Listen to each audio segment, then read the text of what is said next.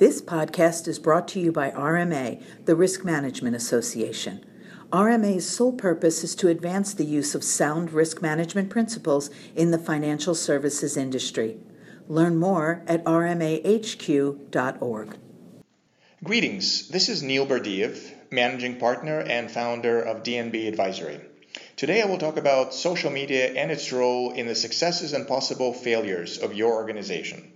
It is hard to believe that it is only in 2007 that the first iPhone was introduced to the public. Facebook was opened to the public in 2006, the same year Twitter was launched. Even for those who did not grow up around smartphones, all other tech gadgets, and I go to sleep and wake up with Snapchat updates, it seems as if they've been around for decades and it is hard to remember business and professional world without them.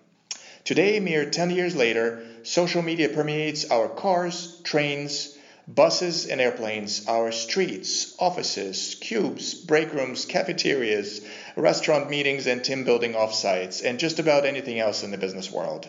It is unavoidable and inescapable. Your organizations can tremendously benefit from it or can enormously get hurt by it, depending on how you manage the risks that lurk in how your colleagues participate in, engage, and act within the more and more blending reality of social media and non-electronic world, and blending reality of personal and professional lives. One of the greatest challenges for your organization is that the line between personal and professional is getting blurrier and blurrier. Perhaps eventually it will disappear completely unless the business, civic, and legislative worlds decide to define and separate them, something we all should consider. In the meantime, whatever your organization decides to do, it has a wave of reputational, legal, recruiting, and retention, PR, and HR cause and effect outcomes. The truth is that line is getting blurrier every day when LinkedIn can turn personal and Facebook can help further the professional. Imagine this scenario. Your executive office gets a call from a Boston Globe reporter asking for comment on a controversial social media post by one of your employees. The poster's place of employment was proudly displayed in the profile, so the reporter did not even need to dig. She wants to know if this provocative view is representative of your organization and if it is consistent with how you do business and your business values. Soon thereafter, some clients, fuming over the comments, begin phoning in, and then a board member and a regulator call on the matter, asking for an explanation.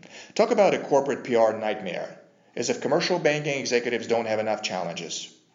Social media can do a lot of good in furthering your corporate goals, and it can do a lot of harm, especially if it is mismanaged.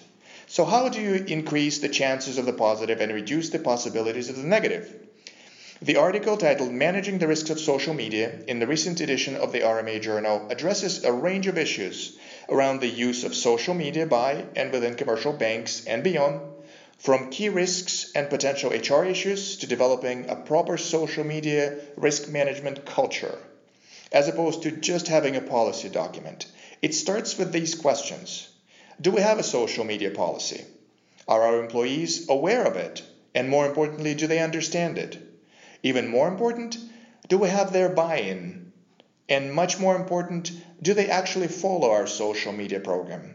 I hope that you will take a moment to read Managing the Risks of Social Media article and other articles and resources in the RMA Journal and from RMA's website. Thanks for your time.